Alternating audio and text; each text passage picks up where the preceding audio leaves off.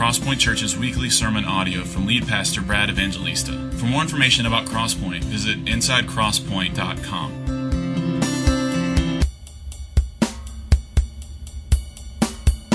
We've been in Ephesians for the last few weeks, and we're finishing up chapter 1, and we're going to be in Ephesians until we finish it, probably through the spring. And remember what we talked about last week, that what we want to do as we're looking at this book, in fact, what we want to do every Sunday when we gather, is we just want to stare into the face of our Lord as He reveals Himself to us through the Scriptures.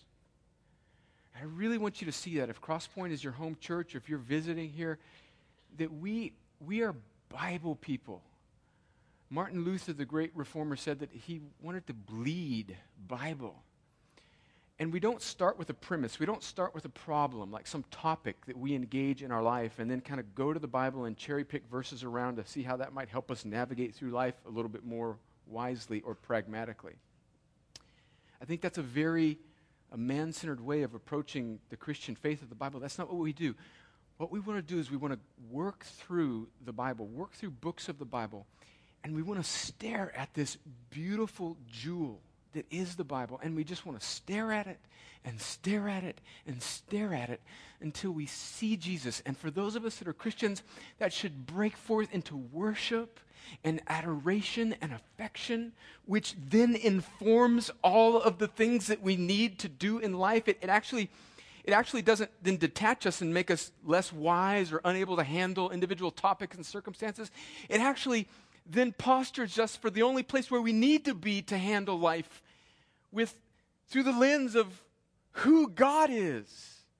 And if you're not a Christian here today, and listen, I'm going to put my cards on the table. I do not think that all of you in this room are Christians. We have a large group of people in here, and I think that there are some people in here who realize they're not. You know you're far from God, and you came here by invitation, and you're hoping that maybe you can hear something that might give you hope, and some of you think you're Christians, and you're not. And today, I want you as well to stare into the face of just truths about God, and I want it to become so beautiful and irresistible to you that you cannot help but love Him. That's how God saves people. He doesn't command them to obey Him and demand from them begrudging submission. No, that's not what God is after.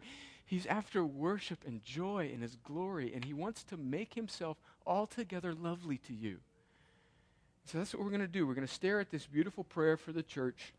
I've got 3 very simple, rather elementary thoughts and truths that I think this prayer that Paul prays for the Ephesians should teach us, and then some application, and then that's it. And then me and my dad are going to go watch the San Diego Chargers. Beat the Bears. Yeah, all right, okay. All right. Well, let me read Ephesians 1, 15 through 23. And as I read, just let the beauty of these words, this is God's word. This is not man's words about God. This is God's word to man about Himself. Let's read, and then I'll pray, and then we'll get into it. Paul writes, "For this reason, because I have heard of your faith in the Lord Jesus and your love toward all the saints, I do not cease to give thanks for you, remembering you in my prayers, that the God of our Lord Jesus Christ, the Father of glory, may give you a spirit of wisdom and of revelation in the knowledge of Him, having the eyes of your heart enlightened, that you may know what is the hope to which He has called you, what are the riches of His glorious inheritance in the saints, and what is the immeasurable greatness of His power toward us who believe, according to the working of His great might that He worked in Christ when He raised Him from the dead and seated Him at His right hand in the heavenly places, far above all rule and authority and power and dominion, and above every name that is named, not only in this age, but also in the one to come. And he put all things under his feet and gave him as head over all things to the church, which is his body, the fullness of him who fills all in all. Let's pray and ask the Lord to help us. Father, thank you for these words. I do pray for my brothers and sisters in this room who have already trusted in you, that you would stir our affections.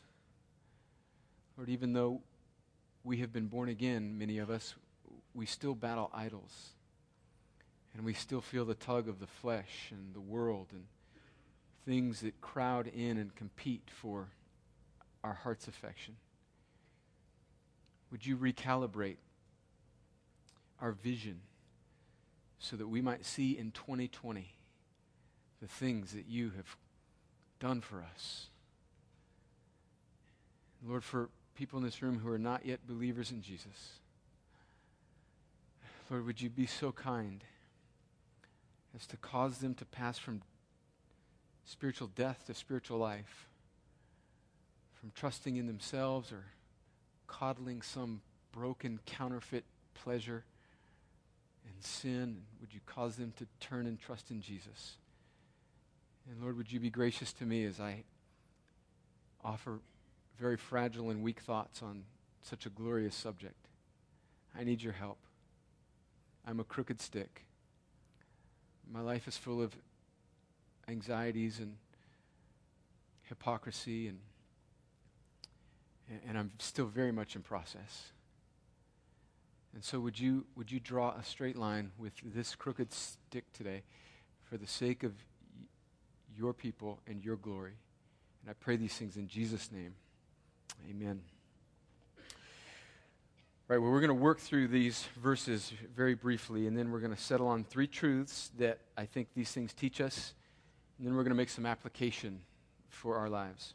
First, I want you to see there in just the first couple of verses that Paul gives thanks for the Ephesians, and he gives thanks for them for two reasons, because he sees in them faith in the Lord Jesus, and then he also sees in them love for the saints. And so that's what should mark the Christian church, is just this faith. We're people of faith. We love Jesus. That's what our whole reason for being is loving Jesus. And then this actually produces it. It works through us to make us loving people. And that's one thing I just love about being here at Crosspoint, is there's not these strange little sort of pockets of rivalry or church backbiting. You know, it's just so far, Lord's been good to us. I mean, we've got another 30 or 4 years to go here, Lord willing, on my watch. I mean, it could take a left turn real quick, but by God's grace, we're just, it's just a joy and a genuine love for one another. And Paul gives that as a real mark of the Ephesians' faith. And then he says in verse 17, now here's what I want you to see before we really get into looking at what this scripture is teaching us. He says in verse 17, and this is his prayer for the Ephesians, he's praying for them that the God of our Lord Jesus Christ, the Father of glory, may give them the spirit of wisdom and revelation in the knowledge of him. And so what we have, remember last week how we talked about the Trinity? God reveals himself as Father, Son, and Holy Spirit, and the Father is God, the Son is God, and the Holy Spirit is God. Really there in verse 17, you see the Trinity at work again. You have God the Father, you have the Son, the Lord Jesus Christ, and then where it says there, may give you a spirit, really, most commentators would think that's really referring more to the Holy Spirit, the Holy Spirit, not that he would give our spirit, small s, but that the Holy Spirit, he would give us the Holy Spirit of wisdom and of revelation in the knowledge of him. And so what's happening here is that Paul is praying that God, the Trinity, God the Father, over the Son, by the Spirit, would give us this knowledge of him, that we would see him. I mean, I think that's very instructive, that he's not praying that we would have 3 little steps on how to navigate through life better, or 4 lessons on how Jesus will make you a better CEO, or 5 lessons. I mean, what he wants us to see is not some tip for living better just here on this earth, but the first thing before we get to the application of that is he wants us just to see Him. He wants us to have the knowledge of God. And then there's three things that he specifically prays for that we would see in as we see this knowledge of Jesus. So let's look at those things. In verse 18, he says that our eyes would be enlightened. First, that we would know what is the hope to which he has called us. We spent the last 3 or 4 weeks looking at God's sovereign adopting grace in the first 14 verses of Ephesians 1. And what Paul is directly referring to there is he's saying, hey, that should give you great hope, because when you begin to realize that you did not save yourself, that God set his love on you because he loves you, and God predestined his people for adoption through Jesus Christ, when we wrestle with that really enormous truth, and it's okay to wrestle with that, but when we wrestle with that and we settle on that in our hearts, that produces a hope and confidence in us, because our hope is solely in God's grace, not in our effort that made us a Christian. When I was a young lieutenant in the Army, in fact, that's what brought me here to Columbus, Georgia. Went through training here at Fort Benning. I was stationed at Fort Stewart, and my commander was a Cajun guy by the name of Colonel Honore. He later became a general, and he was I guess President Bush appointed him to be sort of the commander of the government response to Hurricane Katrina. And so you may have seen him on the news. He was on Fox News and CNN nightly there for a while as a general, and just real ornery guy. I mean, he would, the reporters would ask him a question, and he would look at him in this Cajun accent, and he had a cigar. Every time I saw him, I'd see him at 4:30 in the morning for PT. He'd have a cigar. And I think he actually had it surgically stitched onto his lip. I mean, the guy slept with a cigar. He woke up in the morning, ran PT with a cigar. And he was having these press conferences at Hurricane Katrina, and reporters would ask him some silly question. He'd look at him on national TV, and he'd say, "Don't get stuck on stupid." I mean, he was rough.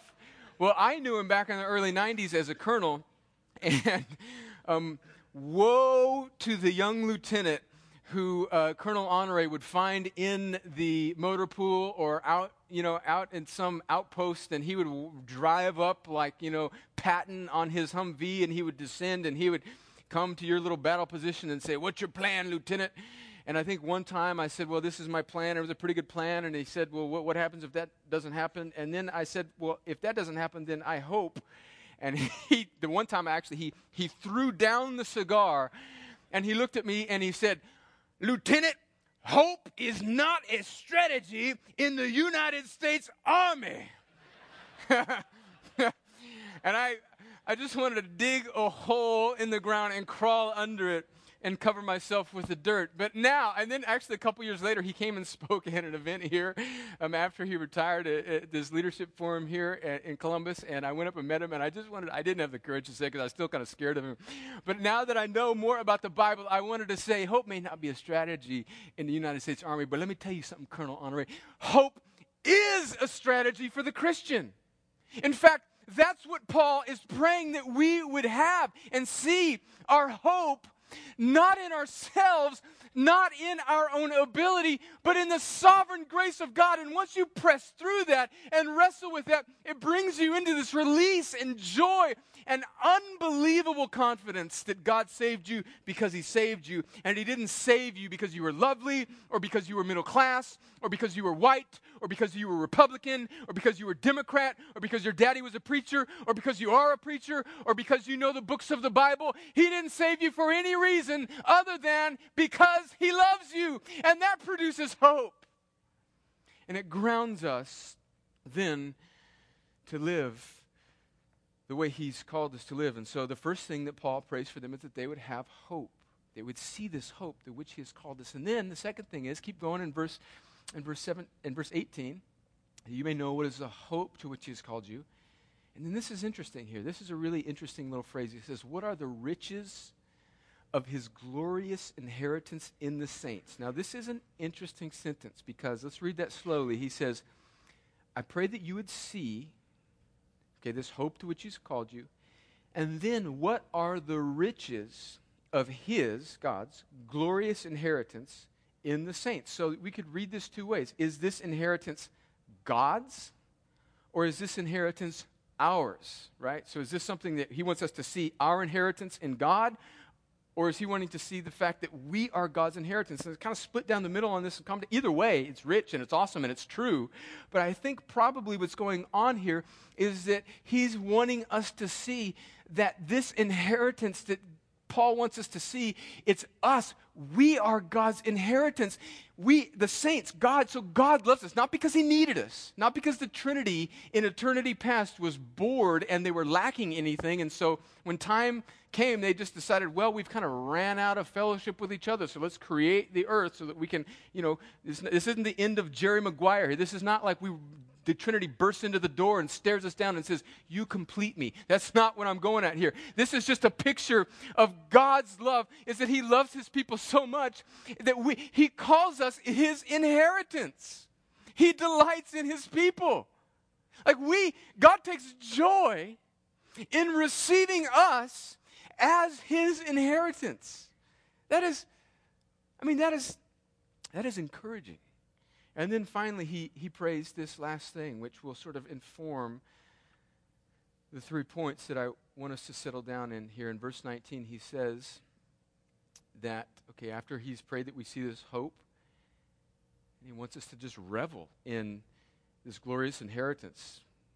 Again, you could look at that both ways, that we are God's inheritance, and certainly we have a great inheritance in him. But verse 19, and what is the immeasurable greatness of his power toward us who believe? And so Paul wants us to see 3 things there. He wants us to see this knowledge of God.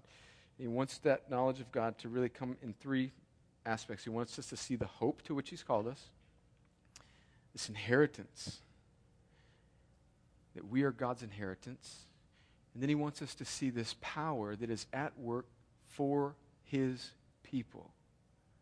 Let's keep reading there in verse 20. He says that he worked in Christ when he raised him from the dead and seated him at his right hand in the heavenly places, far above all rule and authority and power and dominion and above every name that is named, not only in this age but also in the one to come. And he put all things under his feet and gave him as head over all things to the church, which is his body, the fullness of him who fills all in all. So I want you to notice this before we move on to looking at 3 things that I think this passage teaches us and then make some application.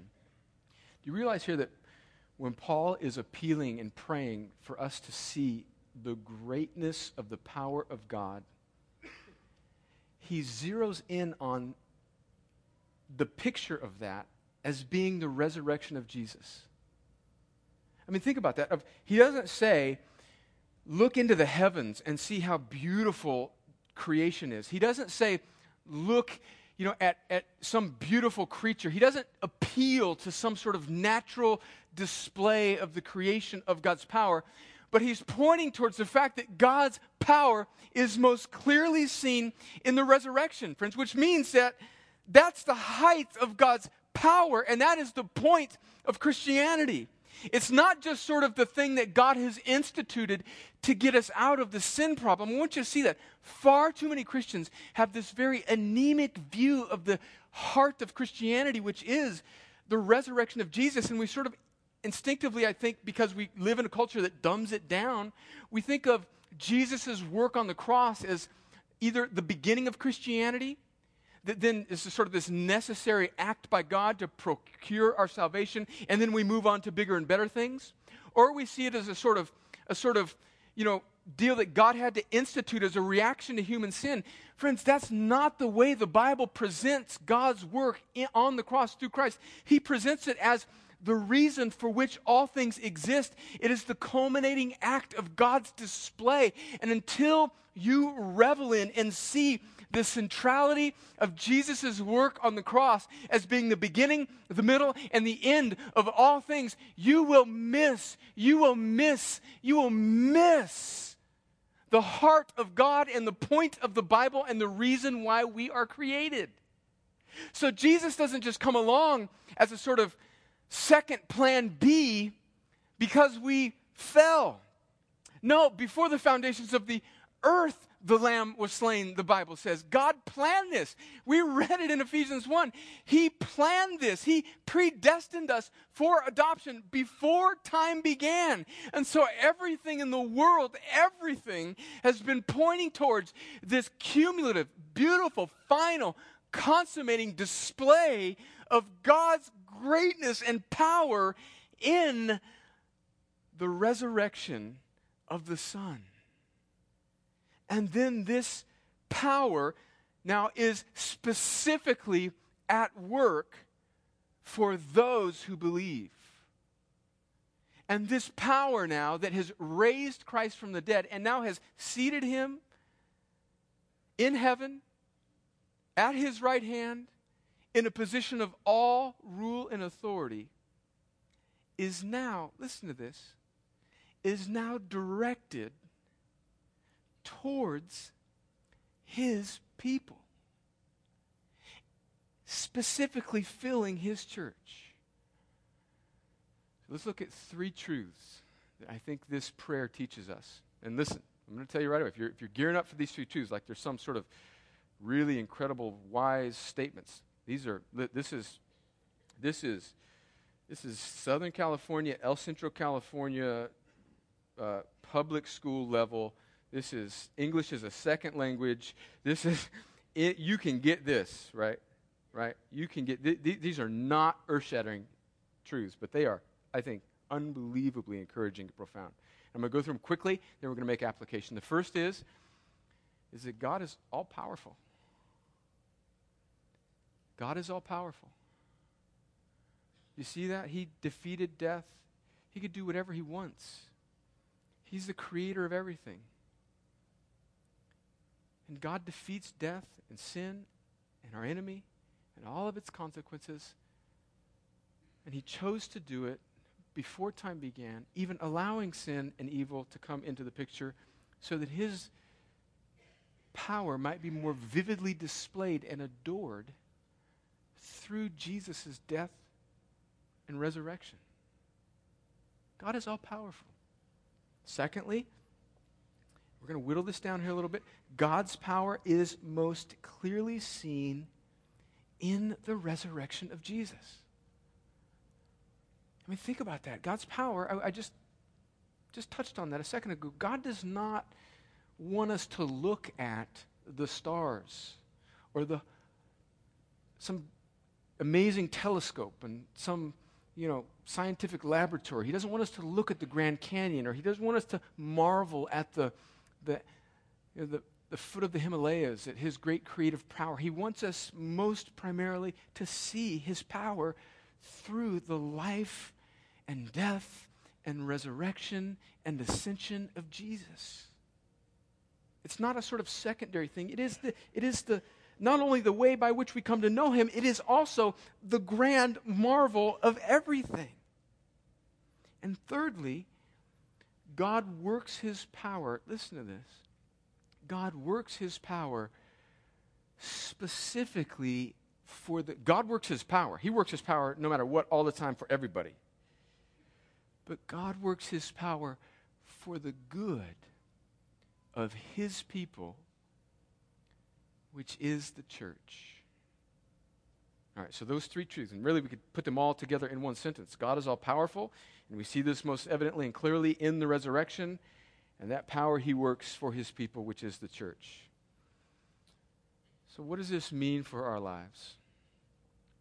Well, first of all, for all Christians, you see the centrality and the necessity of the local church.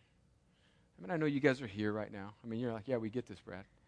But I mean, really, do you see, we live in the land where there is a church literally every mile or two.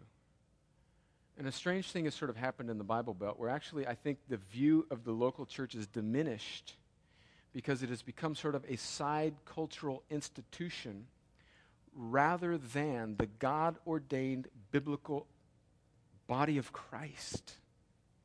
And so we kind of have this mentality where we can just, the church is just sort of a cultural thing. I can go from church to church, blah, blah, do my thing, this preacher may be mad, and, I don't like the choir over there, and the music's over here. Everybody's got a story. Everybody got a story about 4 or 5 churches that they've just cycled through. And do you realize what kind of this cultural sort of low view of the church is produced in us? It's produced in us, and many of us, a very unbiblical view. It says here that this is the thing that Jesus fills all in all.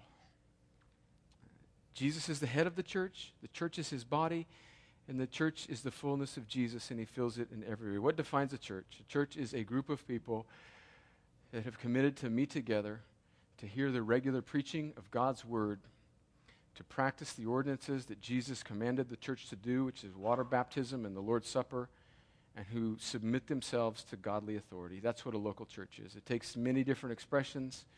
It takes many different flavors. But a local church is a group of people who have committed themselves together under the right preaching of God's word to do what Jesus has commanded them to do, observe the ordinances of water baptism and communion, and carry out his mission, submitting themselves to qualified leadership. It's not 3 kids sitting together in a coffee shop.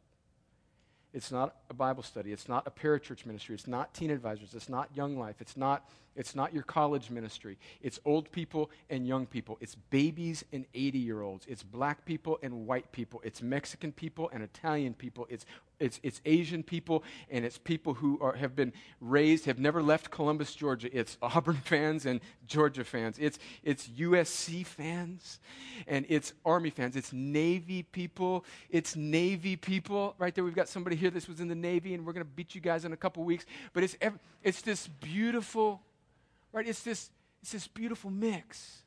It's people that like hymns and people that like guitars.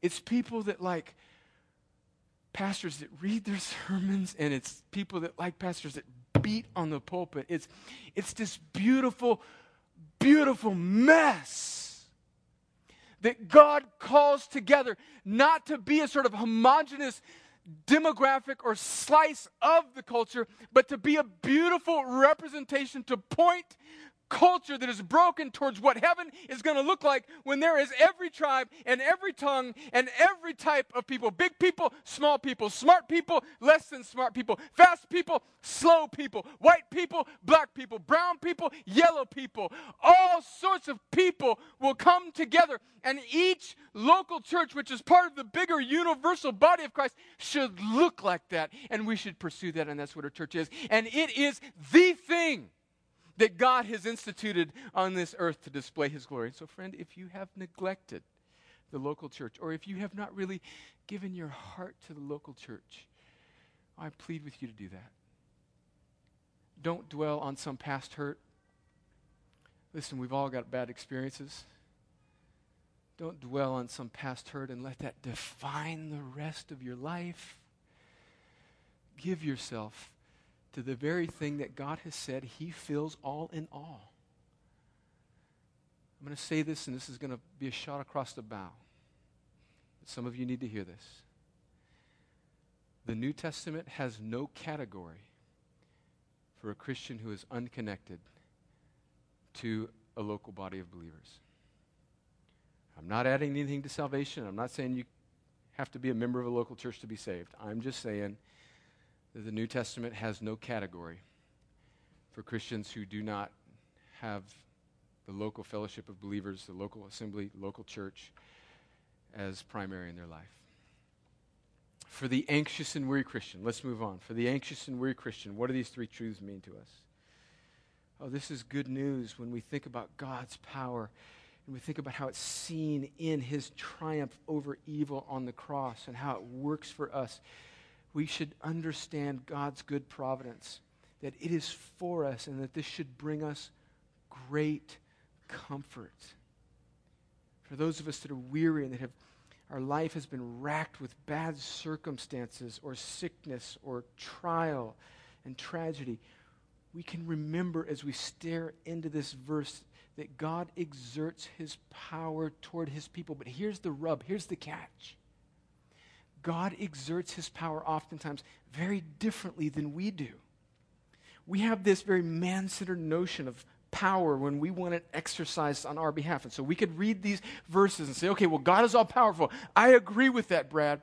So that means that God could get me out of this situation. Why doesn't he? And so then that can send us away discouraged, because although we would agree that God is all-powerful, we have our preconceived notion on how God should work that power on our behalf. But do you see, when you read the scriptures, you get a different picture of how God often chooses to work his power. Can he part the Red Sea? Yes. Can he make birds fall from the sky to feed his people? Yes. Can he do those things? Yes. Can he bring dead people back to life? Yes. But most often, God works in the hearts of his people to display his power in a more mysterious, hidden sort of way, so that they will prefer him over the circumstances. This is what J.I. Packer, the British theologian, says. He says in his beautiful book, Knowing God, somewhere in there, or maybe it's in some other meditation he wrote, it's one of my favorite quotes. He says, "And still God seeks the fellowship of his people and sends them both joy and sorrow to detach their hands from the things of this world and attach those hands to himself." So do you see how really subversive God often displays his power? By even sending trial and tragedy into the lives of his people so that they will not cling to the things of this earth. Because see, even if God got us out of a situation, we've still only got 40 or 50 years here in this life. And so what does God do when he just answers all of our prayers right then the way we want them to be answered? Well, God maybe in those situations shows himself to be good, but what happens most of the time is then we orient ourselves back down onto the answer or the blessing or the thing, and we coddle that rather than God. And God wants to go beyond that. He wants to go eternal with the display of his power, because he's not just interested in getting out of a fix for these 40 or 50 years. He's interested in creating love and worship for eternity. And so God often, friends, if there's nothing else you get out of this, know that God is for you, anxious and weary Christian, but know that he's for you in ways that go far beyond just these 80 years. This is what the Dutch reformers said back in the 1600s. These cats came up with a thing called the Belgic Confession of Faith. Man, I love it. I read it all the time. It was primarily written by a guy named Guido, which just makes it awesome. Guido de Berez. I guess he was Dutch, although it sounds kind of Italian to me. I don't know. But anyway, this is what Guido and his merry band of Dutch reformers wrote in the Belgic Confession of Faith in Article 13. The doctrine of God's providence. I've read it here before, but these words fill my heart with hope. Not because they're a man's words, but because they're based on Scripture, and I believe they're so true. These words speak to the providence of God and how he shows his power, even through trial and tragedy. It says, "We believe that this good God, after he created all things, did not abandon them to chance or fortune, but leads and governs them according to his holy will in such a way that nothing happens in this world without his orderly arrangement. Yet God is not the author of, nor can he be charged with the sin that occurs. For his power and goodness are so great and incomprehensible that he arranges and does his work very well and justly, even when the devils and wicked men act unjustly. We do not wish to inquire with undue curiosity into what he does that surpasses human understanding and is beyond our ability to comprehend. But in all humility and reverence, we adore the just judgments of God, which are hidden from us, being content to be Christ's disciples so as to learn only what he shows us in his word without going beyond those limits. This doctrine gives us unspeakable comfort, since it teaches us that nothing can happen to us by chance, but only by the arrangement of our gracious Heavenly Father. He watches over us with fatherly care, keeping all creatures under his control, so that none of the hairs on our heads, for they are all numbered, nor even a little bird can fall to the ground without the will of our Father.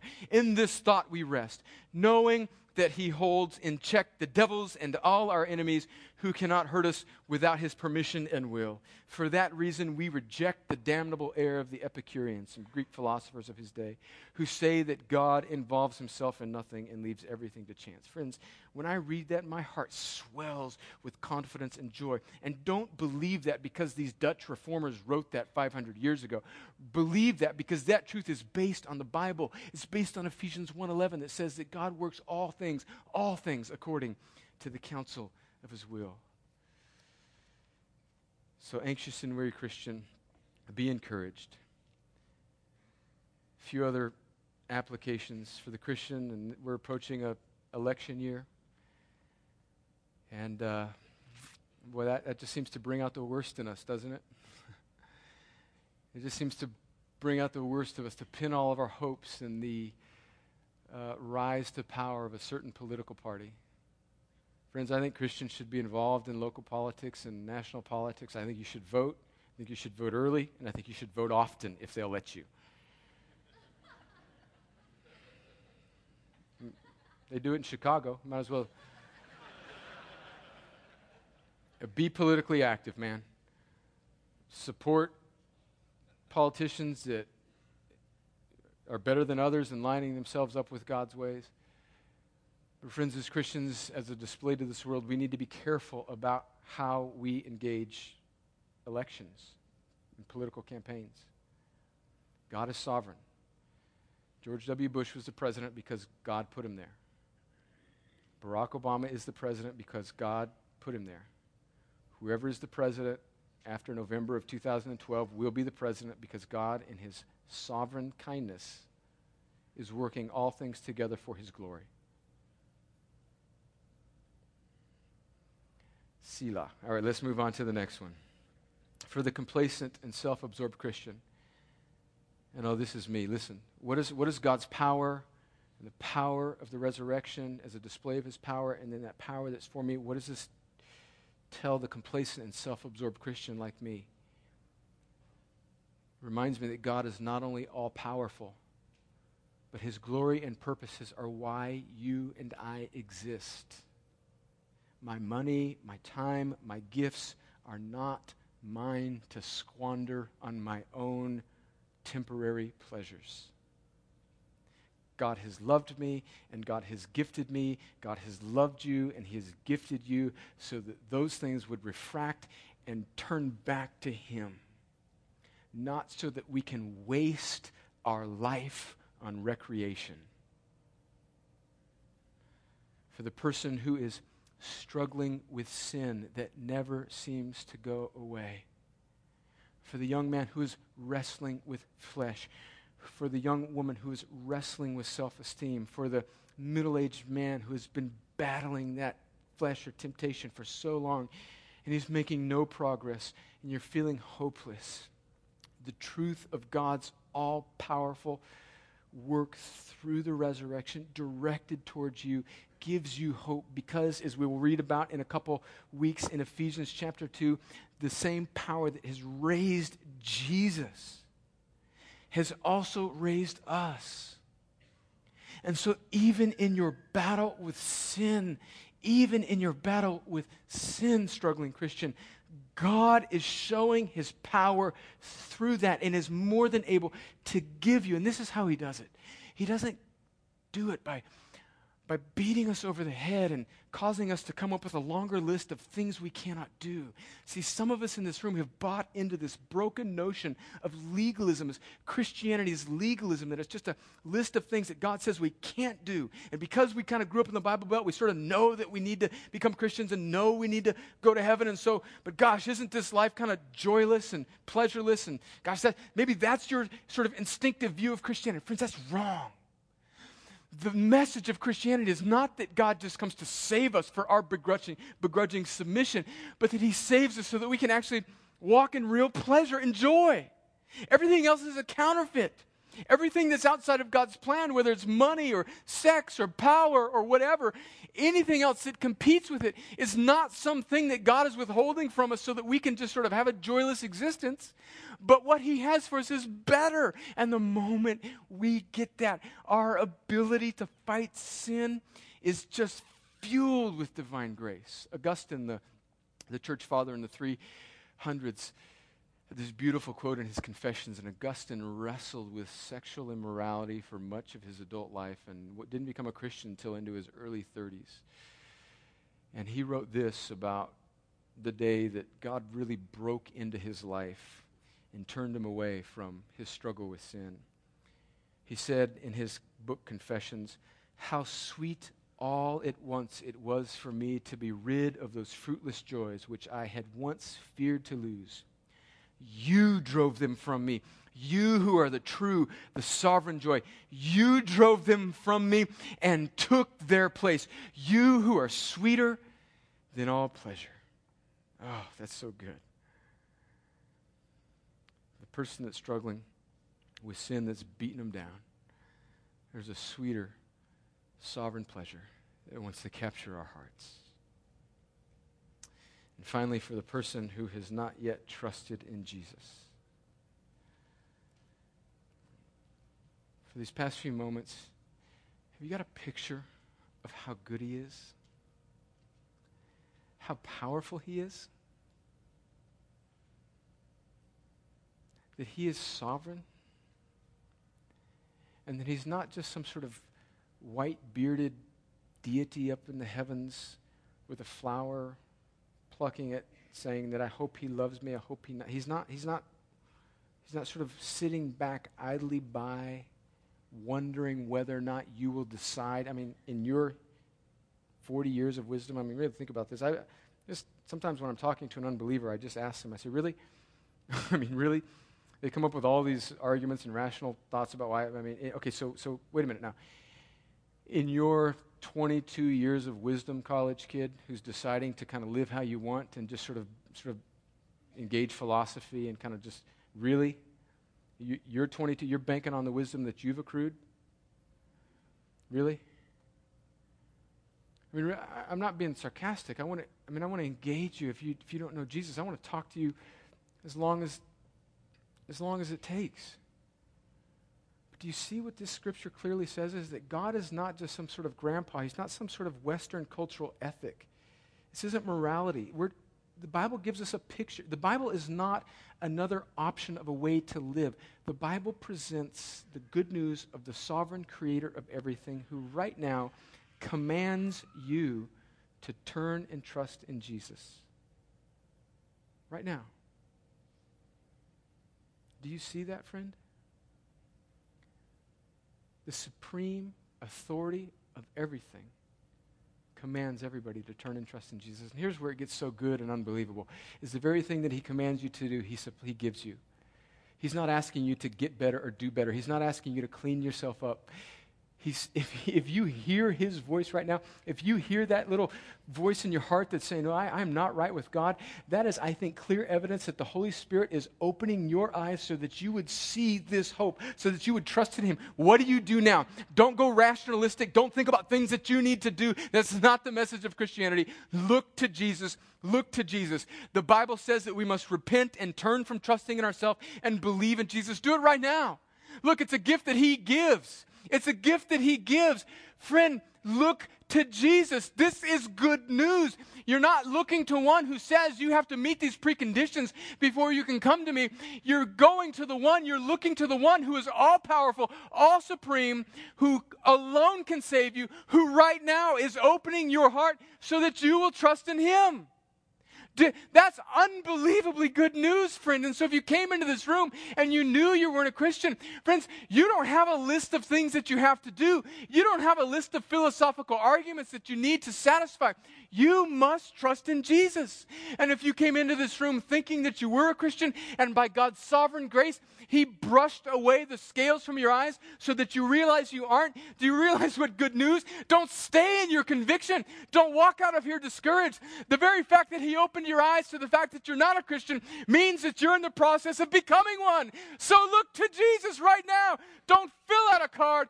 Don't wait for me to give you some words to recite. Look to Jesus right now. Right now. Believe in him. This is what the Bible says in 1 Thessalonians chapter 1, verses 9 and 10. This is what it means to be a Christian.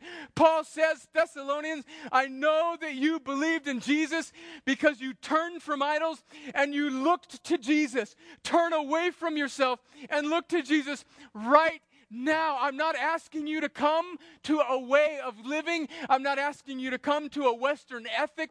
I'm not asking you to come to a religion. I am pleading with you to bow down to the Creator of all things, who alone can give you what your heart needs. Do it right now. Right now, believe in Jesus. Believe in Jesus. And if that's you, friends, I would love to speak with you after this service. There are people here in this room that are Christians that would love to speak with you. If that's you, I'm not going to make you do anything right now that would cause you any hesitation. I'm just saying, maybe write down on the card, I'm trusting in Jesus today for the first time. And give us your name so we can follow up with you and help you walk for him. Do it right now. Let's pray. Father, thank you for your words. Do what only you can do. Stir the affections of Christians in this room.